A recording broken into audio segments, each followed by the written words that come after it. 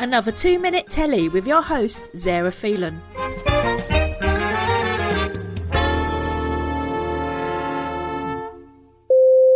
If you thought the first season of Amazon Prime's The Boys indulged in way too much gratuitous violence, bloodthirsty action, and non-PC dialogue, turn away now. Season 2 layers it on in spades. An anti-hero series for the ages, these egomaniac gaggle of power-hungry heroes take the bloodlust to a whole new level while making a political stance. At the end of Season 1, Carl Urban's Billy Butcher laid witness to the lie that his wife was dead. Instead, she's actually in a safe house with her son by Anthony Starr's Homelander. The face and head of Voight Industries superheroes was murdered, leaving a void of direction at HQ, and a free-for-all attitude amongst the arrogance of the soups, with Homelander very much thinking he leads the charge. This season, Homelander tries to take on daddy duties, and quite frankly fails, as his whole world seems to come crashing down at Voight Industries when the truth finally breaks about the true origin of the soups. In a dig at the Justice League, a big effort is put into the assembly of the Seven, when a new recruit, Aya Cash's Stormfront, and instantly doesn't bow down to the company line. She also goes head-to-head with Homelander over prominence in the group. We are introduced to Scientology doppelganger group who take to supporting the down and out, the deep, played by Chase Crawford. Butcher is also reunited with his underground posse who have been striving to out the truth from the very beginning, but this time Butcher has his own agenda to be reunited with his wife. It's the entertainment world and world of celebrity that take the brunt of this season's lashings, with how actors and celebrities are put on a pedestal by the industry and the public, resulting in inflated egos and delusions of their own importance over others. Eric Kripke's